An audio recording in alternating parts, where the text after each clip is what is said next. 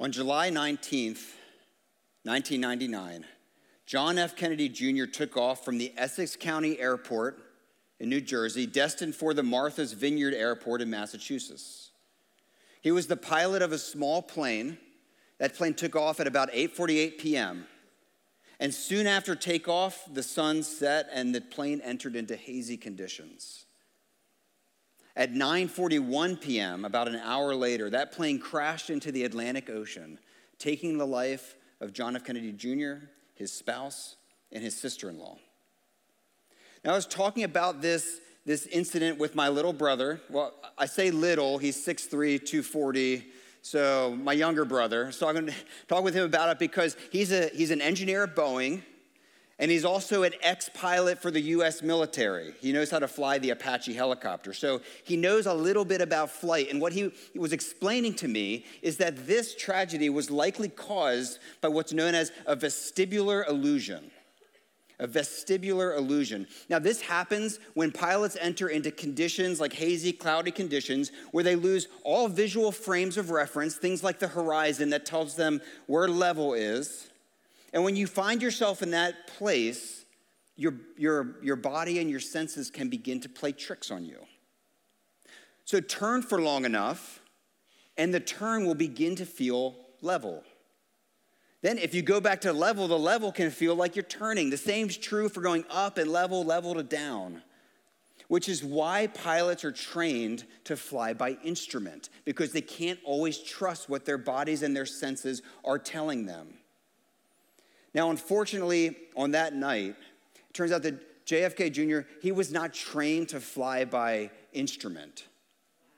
So it's very likely that he thought he was flying straight to his destination when, in fact, he was slowly spiraling down towards the ocean below. Now, I share this because part of the reason that we come here on a Sunday morning is for instrument training, because like that episode, we also can't always trust our senses.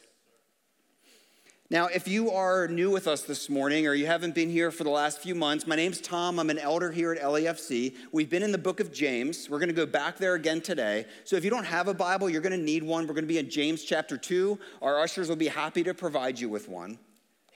And if you weren't with us, one of the things we looked at from chapter 1 is how easy it is for us to become deceived, to live under illusion, to not see things the way they truly are. And the two things we looked at that put us underneath of these sorts of deceptions would be our own sin nature and also the world that we live in.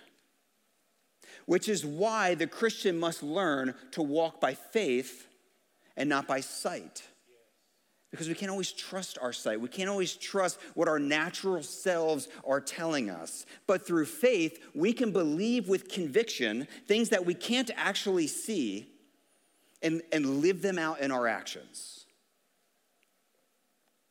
Now, today we're going to be looking at something that can happen when you live by sight and not by faith. We're going to be looking at the topic of favoritism.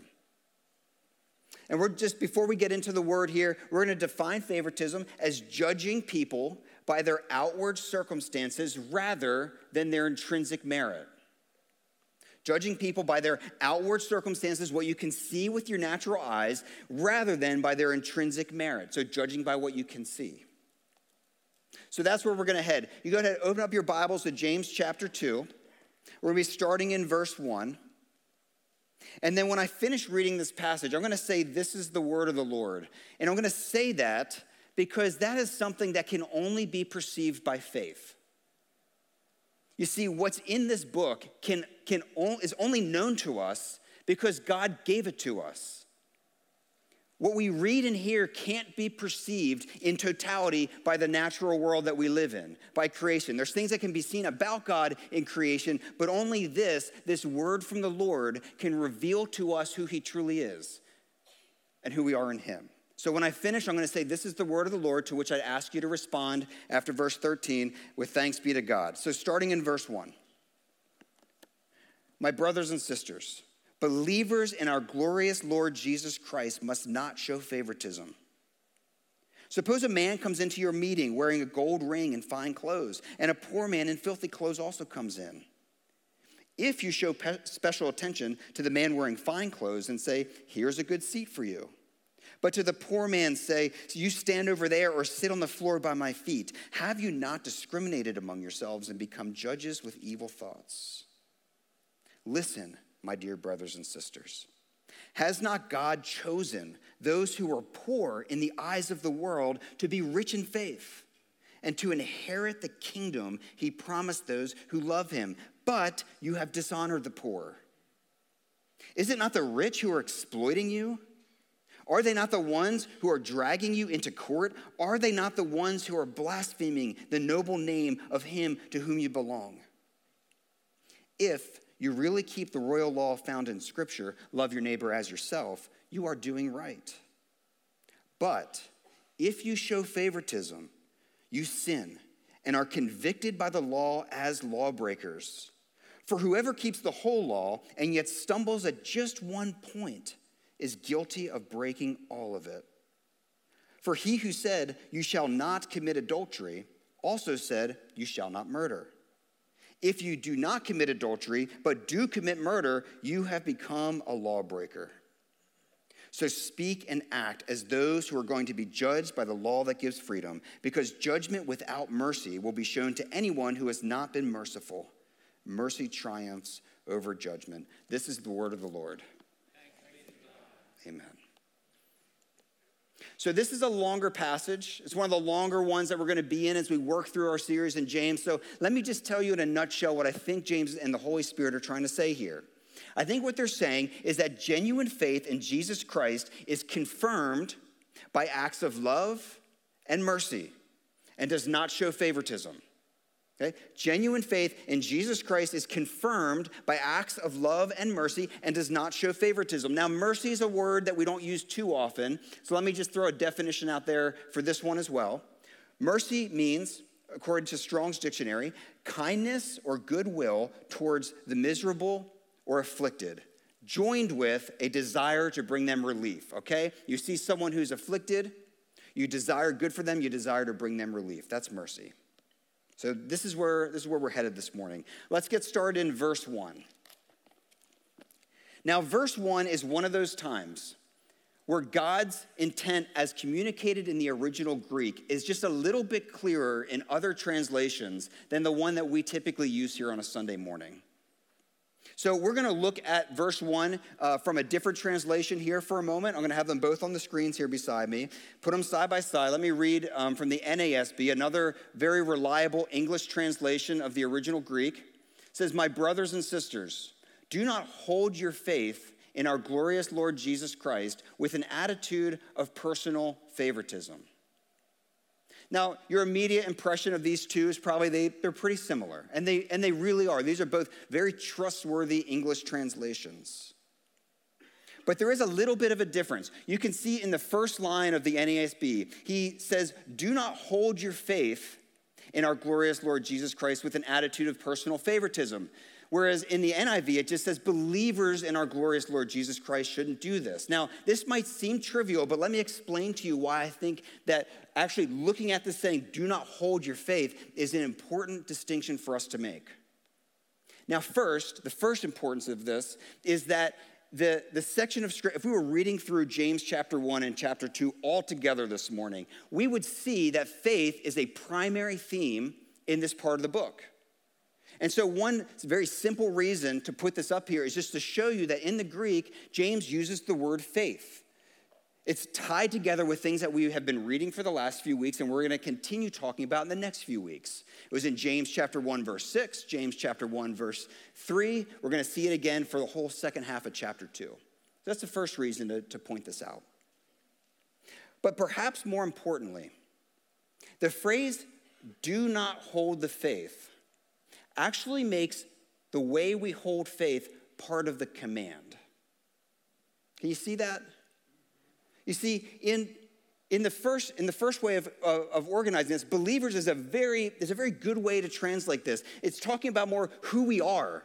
This defines who we are, those people who hold the faith. But in the Greek, it's saying how you hold the faith is part of the command. It's part of James's instruction for us, and we don't want that to be hidden as we approach this text. And this is extremely important for us to understand as we head into the latter part of James.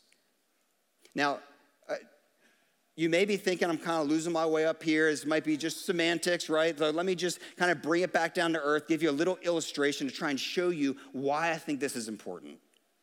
So suppose I said to you, don't eat croutons. All right, so most of you, those of you who are gluten-free, like, all right, I'm already not doing that. But for most of you, be like, what does that command mean? Well, it means, okay, if I see croutons, I shouldn't eat them. Now, what if instead I said, when you eat a salad, don't eat it with croutons? All right, now it's a little bit different. Our focus is no longer on the croutons. Our focus is now on a croutonless salad, all right, a salad without croutons. But the object of our focus is in the right spot, and that's what we don't want to miss as we get into this part of James. You see, our focus is supposed to be on the object of our faith, who is Jesus Christ. If we were to just focus on the command, if we're just only focused on don't show favoritism, it would lead our thinking down a moralistic and legalistic type of thinking, which is of no use to us. But instead, what James is saying is that as you hold the faith, that is the primary command. The no favoritism secondary. That's the primary thing. And as we go in James chapter 3, 4, and 5, which is filled with commands, it's important for us to keep our focus on the object of our faith, Jesus Christ, and then as we conform to him, we will see that he is not compatible with sinful behaviors like favoritism. All right? So this is us just living out the new realities that we just sung about. So let's talk about favoritism now. Let's actually dig into the text here. We're going to start in verses 2. We're going to look at verses 2 through 4. It's James chapter 2, 2 to 4. Suppose a man, let me just stop for a second. So this word suppose here, this is not necessarily a specific situation that James is speaking into. I just want to point that out. It's a little bit more like a parable, bit of a story. It's not like some of Paul's letters where he's like, yo, Euodia, Syntyche, quit that, stop fighting. No, this is just more hypothetical. He's trying to help us understand what this can possibly look like, just as an example. So suppose a man comes into your meeting wearing a gold ring or fine clothes, and a poor man in filthy old clothes also comes in. If you show special attention to the man wearing fine clothes and say, here's a good seat for you, but say to the poor man, stand over there or sit on the floor by my feet, have you not discriminated among yourselves and become judges with evil thoughts? So the first thing I want you to notice here is where we're located in this story. It says in verse 2 that we're at the meeting. Now this word is the word synagogue, which is not a word we're going to use very much, but if you remember where we're at in this story, in this letter is written to the very early church, which at the time was primarily Jewish. So when they would gather together at the synagogue. Now, it's not likely that they were actually at the physical synagogue. It's possible, but maybe not likely given the persecution circumstances. But what this speaks to for us is that it's already becoming a reality in the early church that church is not centrally located in a location. It's simply where the people of God gather together. It's where we meet. So he's saying, when you meet together, this would be our meeting here, Sunday morning. When the church is coming together, do this, don't do this. That's our context. And what he then goes on to describe is a situation where you have two people walk in, one wearing fine clothes and one wearing not so nice clothes. And then we have a hypothetical churchgoer apparently sees these two different people and shows them to different seats based on what they can observe, based on essentially what they're wearing. And James actually goes out of his way here, it seems like, to not call the rich guy rich. We learn that a little bit later, but here, like a couple different times, like the guy wearing fine clothes, the guy in the nice clothes, he doesn't call him rich. But the main thing is that this churchgoer is then giving them two different seats. Now, maybe this idea of having different seats seems a little bit like odd to us. So let me just call to mind a few times from the Gospels. You might recall a situation where Jesus is rebuking the Pharisees who desire, out of their arrogance, they desire to have the better seat. All right, so apparently there are some seats that are more honorable than others. Certainly we can maybe perceive this. We wouldn't want to be told to sit at someone's feet. So I hope this is obvious, but just as a story. And there's other situations too, right? Like the disciples at one point jockeying to see who might get the seats of honor alongside Jesus. They even get their mom involved in this, right? Like once my mom gets involved in something, it's pretty serious.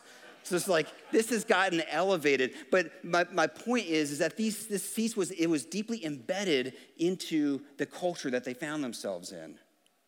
Now, as I look around here, I think most of these seats look pretty good.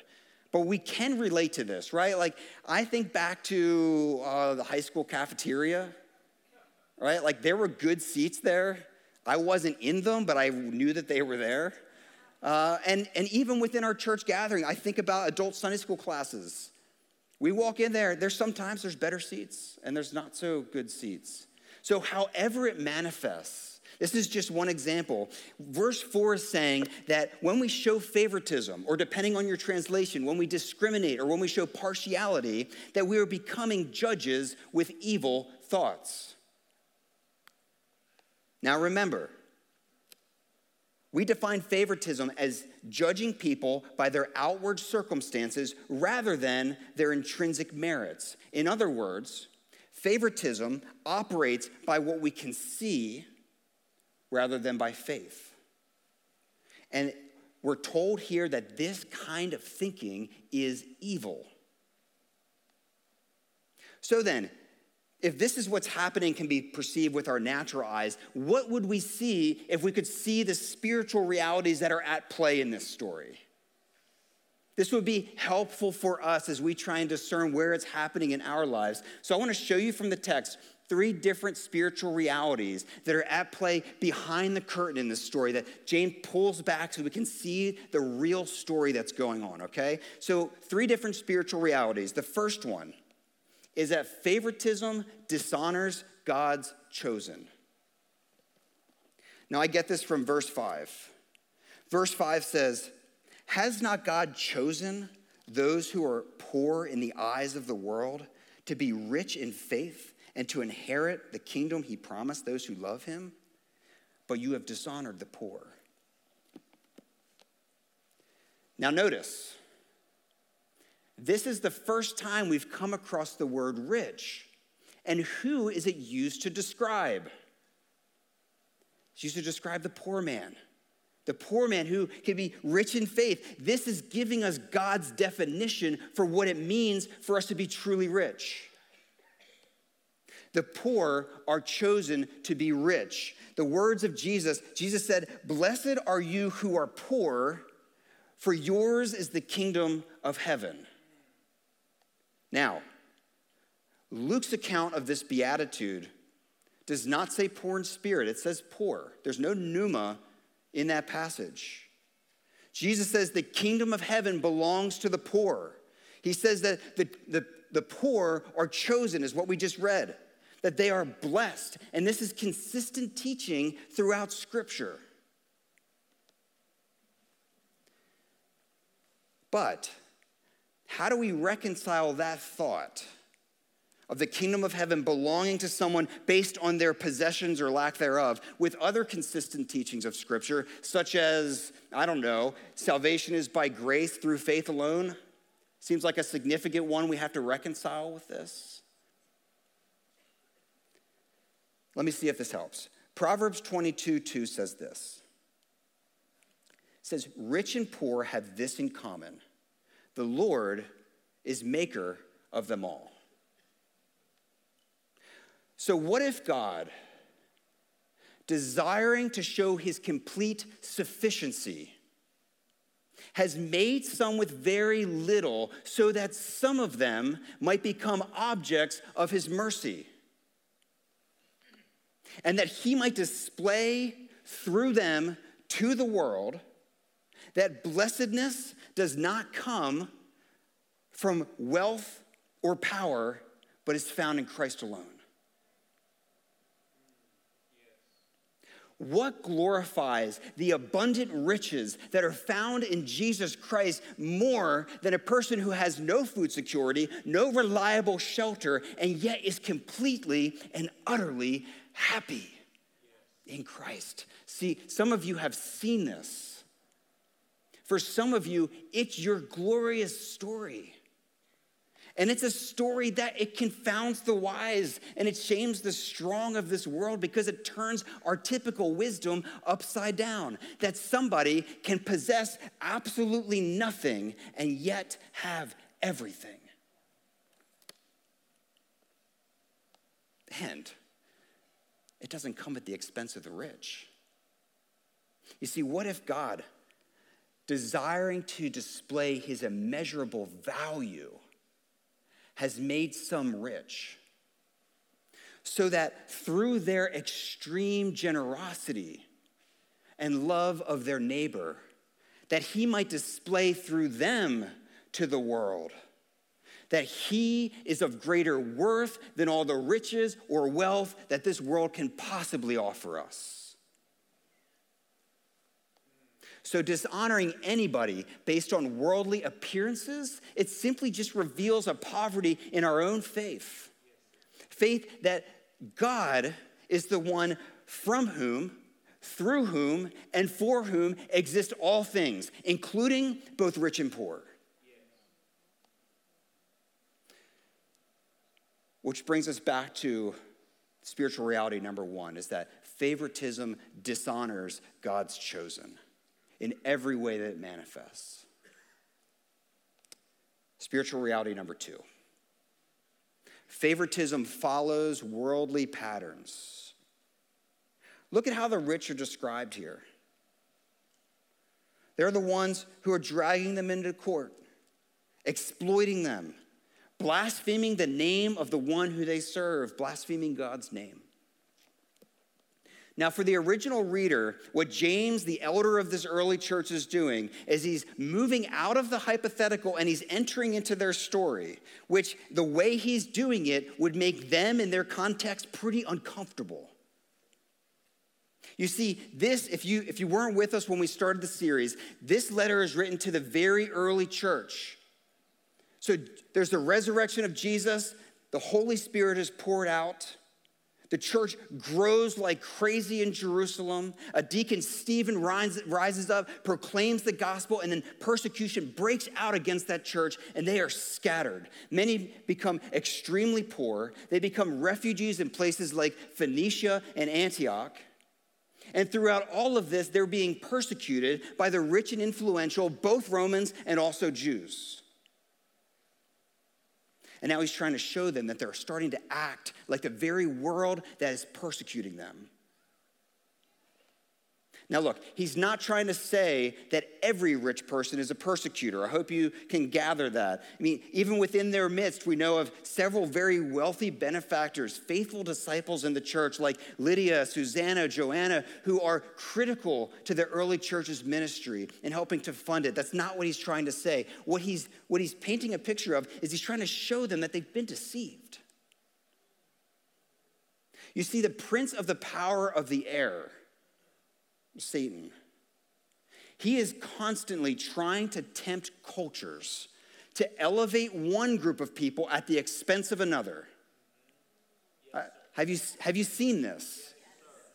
So in our example, we have elevating the rich at the expense of the poor, elevating the Jew or the Roman at the expense of the Christian. But now we've lived long enough to see that even just these two, they've been in reverse as well. Elevate the poor, that's the evil twin of communism. Elevate the Christian over everyone else. That was a period we call the Crusades.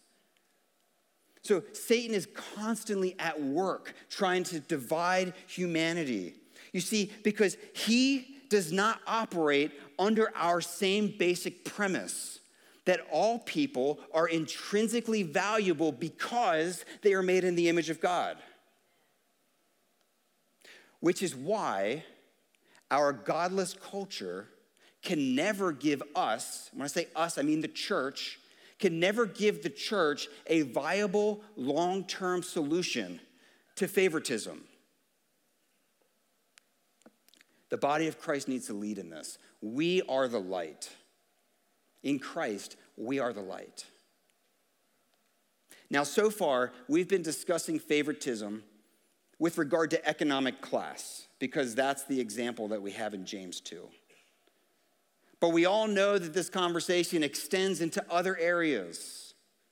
It extends into the areas of age. It extends into the areas of gender. It extends into the area of race. So let's talk about race for a minute. Now, some of you are like, oh man, it was going so well. Why does he have to go there? Look, I'm not going there. The Word of God goes there. I'm just up here as a follower trying to explain to you what I think God is telling us in this. And it's important for us as the church to engage with Him in these conversations, even if they're a little bit uncomfortable. And we can have these conversations differently than what we observe in the world. We should be having these conversations differently than what we observe in the world. So let me just start a conversation here this morning. Obviously, this issue is far more complex and deep for us to tackle in a couple of minutes. But can we start with a biblical definition for racism? We can simply define that as ethnic partiality or ethnic favoritism. Define racism either as ethnic partiality or ethnic favoritism, all right? So it's basically observing with what can be seen by the natural eyes and drawing a distinction between two different people, giving them two different seats based on something you observe. And instead now of class, we're simply talking about ethnicity.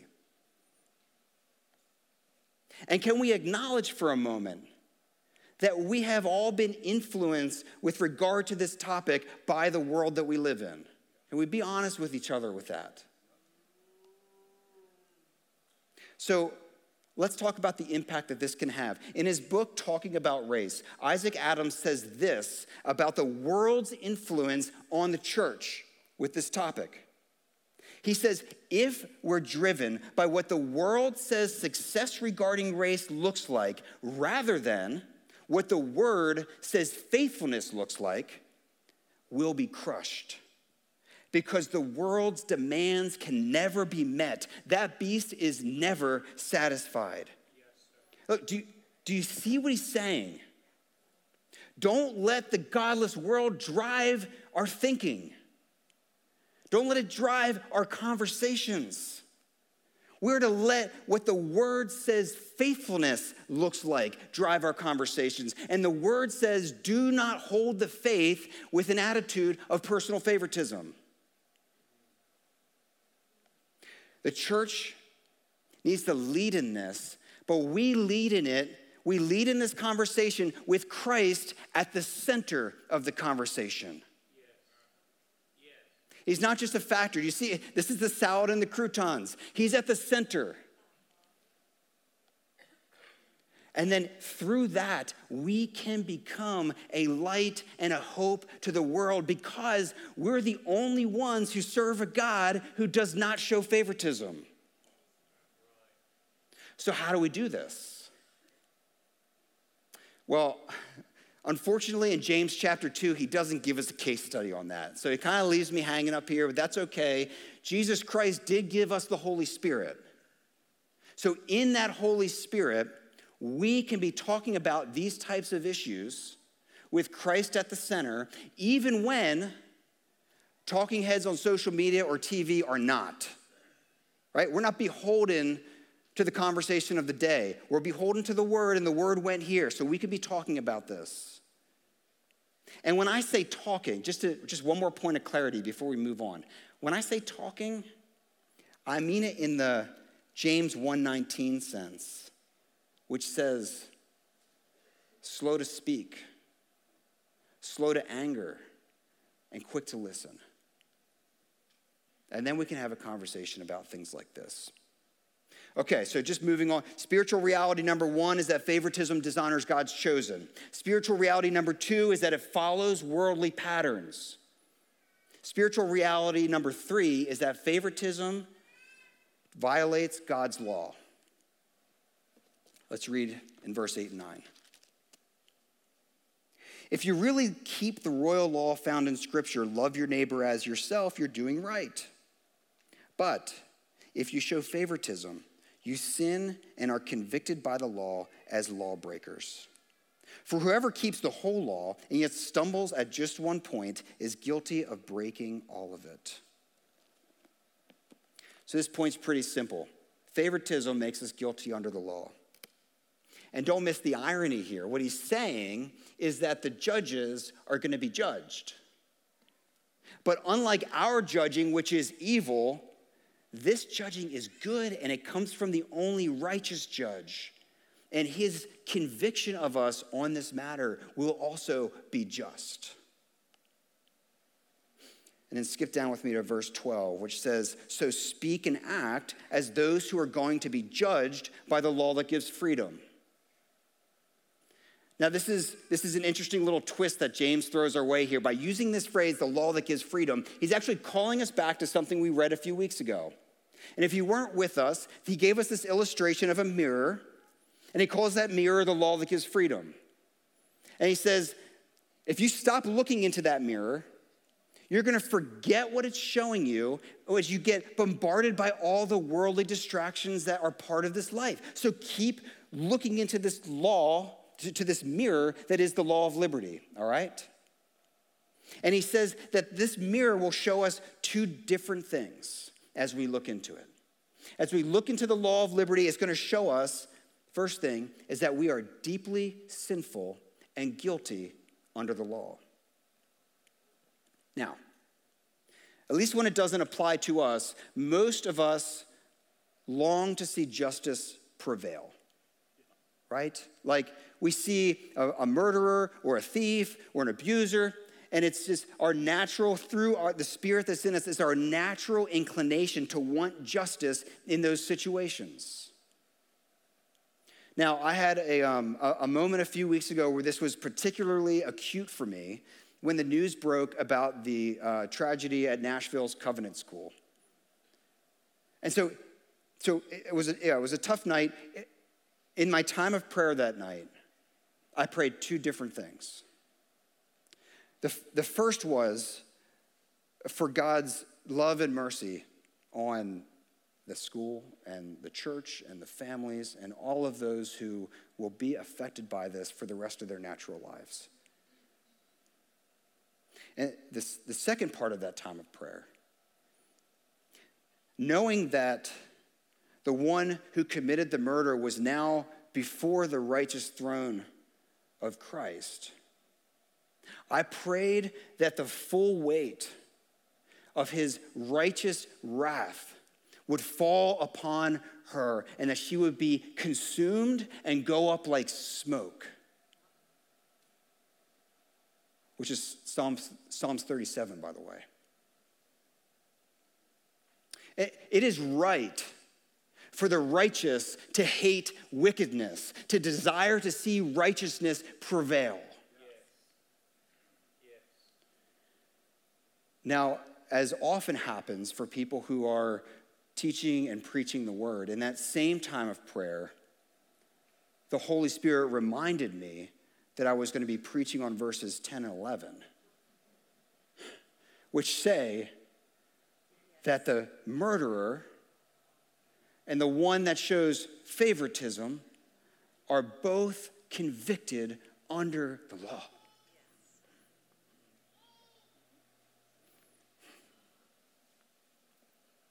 I was pierced. You see, if the mirror was the moral law only, we would all be without hope. You see that?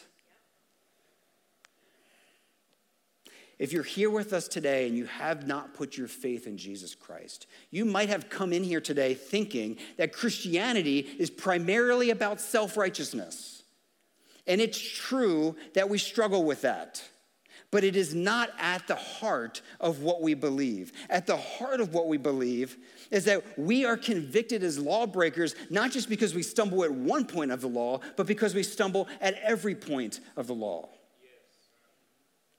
We are justly convicted as lawbreakers, and our actions and our thoughts have earned for us not eternal life, but eternal death.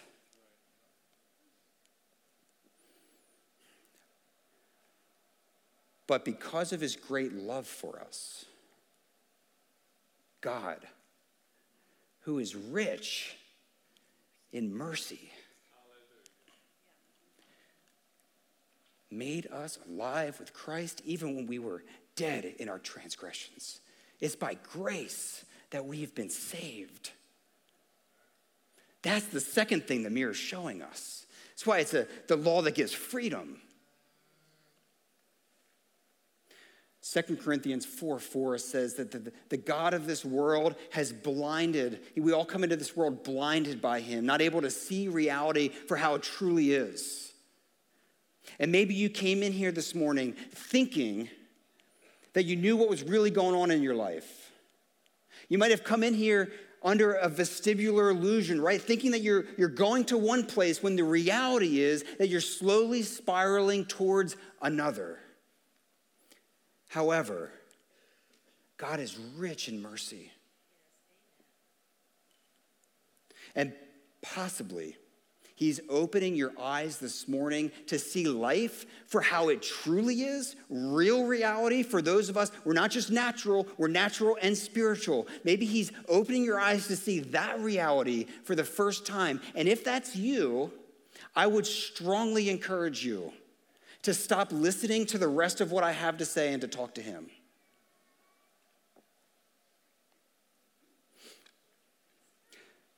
For those of you who are still listening, I'm going to assume for a moment that you are believers and have put your faith in Christ. I don't want you to miss the first part of verse 13, which says that judgment without mercy will be shown to anyone who has not been merciful. This is a hard passage. We saw a hint of it in James 1:12. We're going to see it much more overtly next week when James says that faith without works is dead. And it's a theme throughout the whole New Testament, but just to show you it's not only James, let me read from 1 John 2:4, which says, "Whoever says, 'I know him,' but does not do what he commands is a liar, and the truth is not in that person." These are hard sayings, but I'm not going to breeze past them and allow you to live under an illusion that some magic prayer you prayed 3 or 4 decades ago somehow gives you a pass on these verses. But I know that it sounds like salvation by works. So let me just see if I can give you an illustration to help paint what's really going on here. I'm trying to see if there's some kids in the room. Got a few. All right, so let me ask you kids. You shout it out if you can. Does a caterpillar learn to fly by jumping? Warwick has failed our children. No, caterpillars don't learn to fly by jumping. My kid said the same thing, don't worry. We're all working at this. Caterpillars don't learn to fly by jumping. They need to be transformed in order to fly. All right, now give me you a second. This question is a little easier. Please shout it out. All right, so once a caterpillar becomes a butterfly, does it spend its days flying or crawling on the ground? Here's your redemption. Flying or crawling? Flying, all right, you got some help here. Flying, right? So what we're getting here is a picture of justification. Our good works, the flying if you're not following along, our good works simply confirm that we've been transformed. They're not the reason we're transformed or how we're transformed. It's just how we live after we've been transformed. It's the evidence of our faith.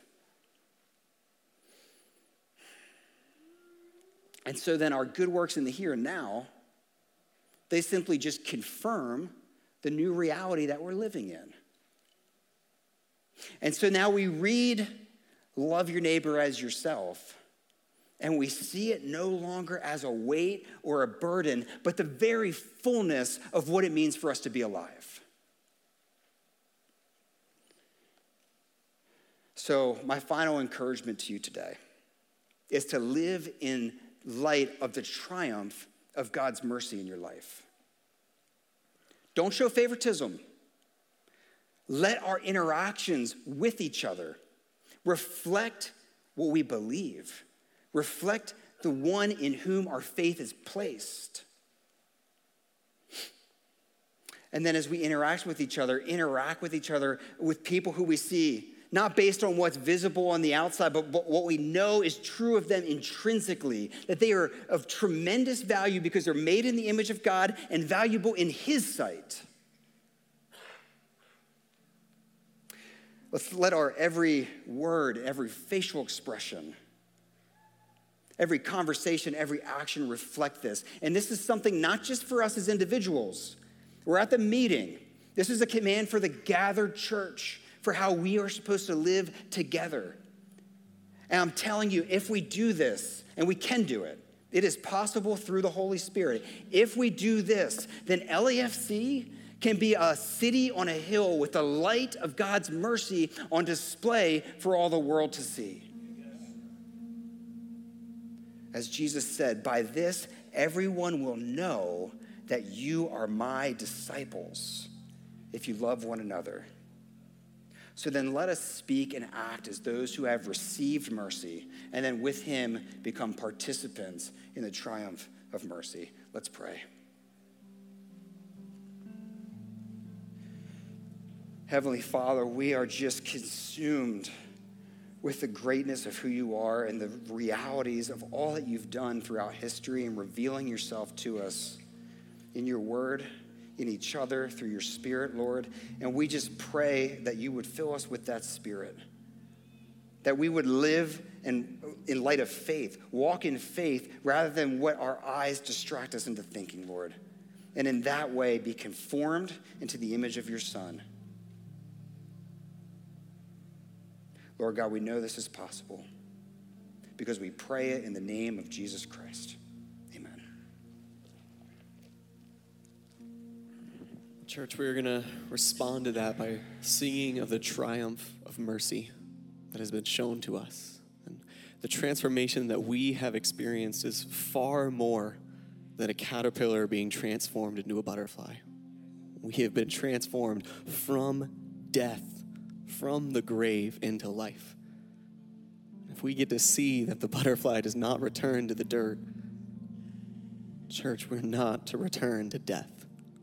So let's stand and bask in the triumph of mercy. Rejoice in who he is. Praise the Lord. His mercy is more. Stronger than darkness, new every morn. Our sins, they are many. His mercy is more.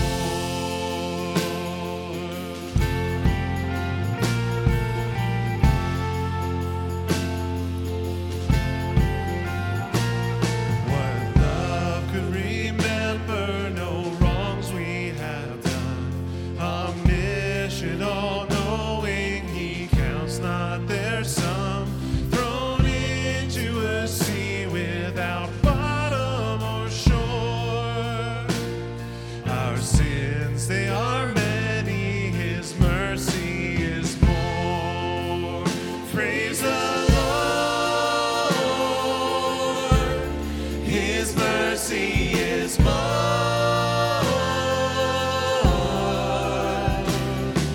Stronger than darkness, new every morn. Our sins, they are many. His mercy is more.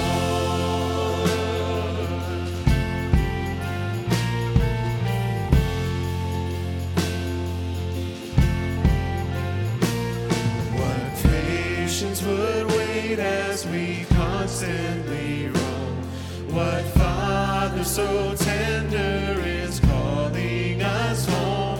He welcomes the weakest, the vilest, the poor. Our sins, they are many. His mercy is more. Praise the Lord.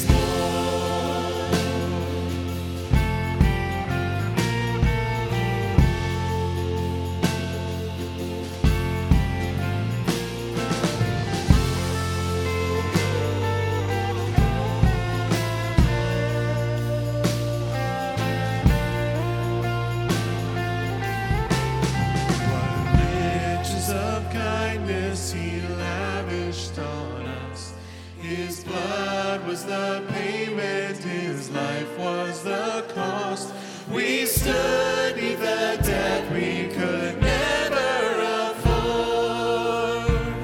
Our sins, they are many, His mercy is more. Praise the Lord. His mercy is more.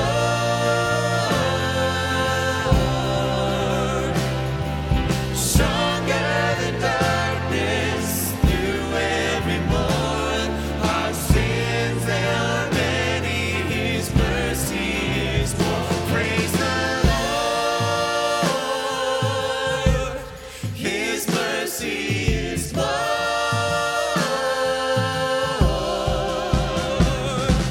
Stronger than darkness through every morn.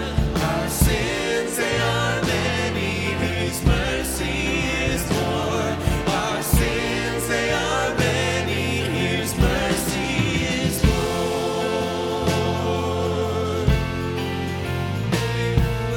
Mercy, Lord. Oh, your mercy,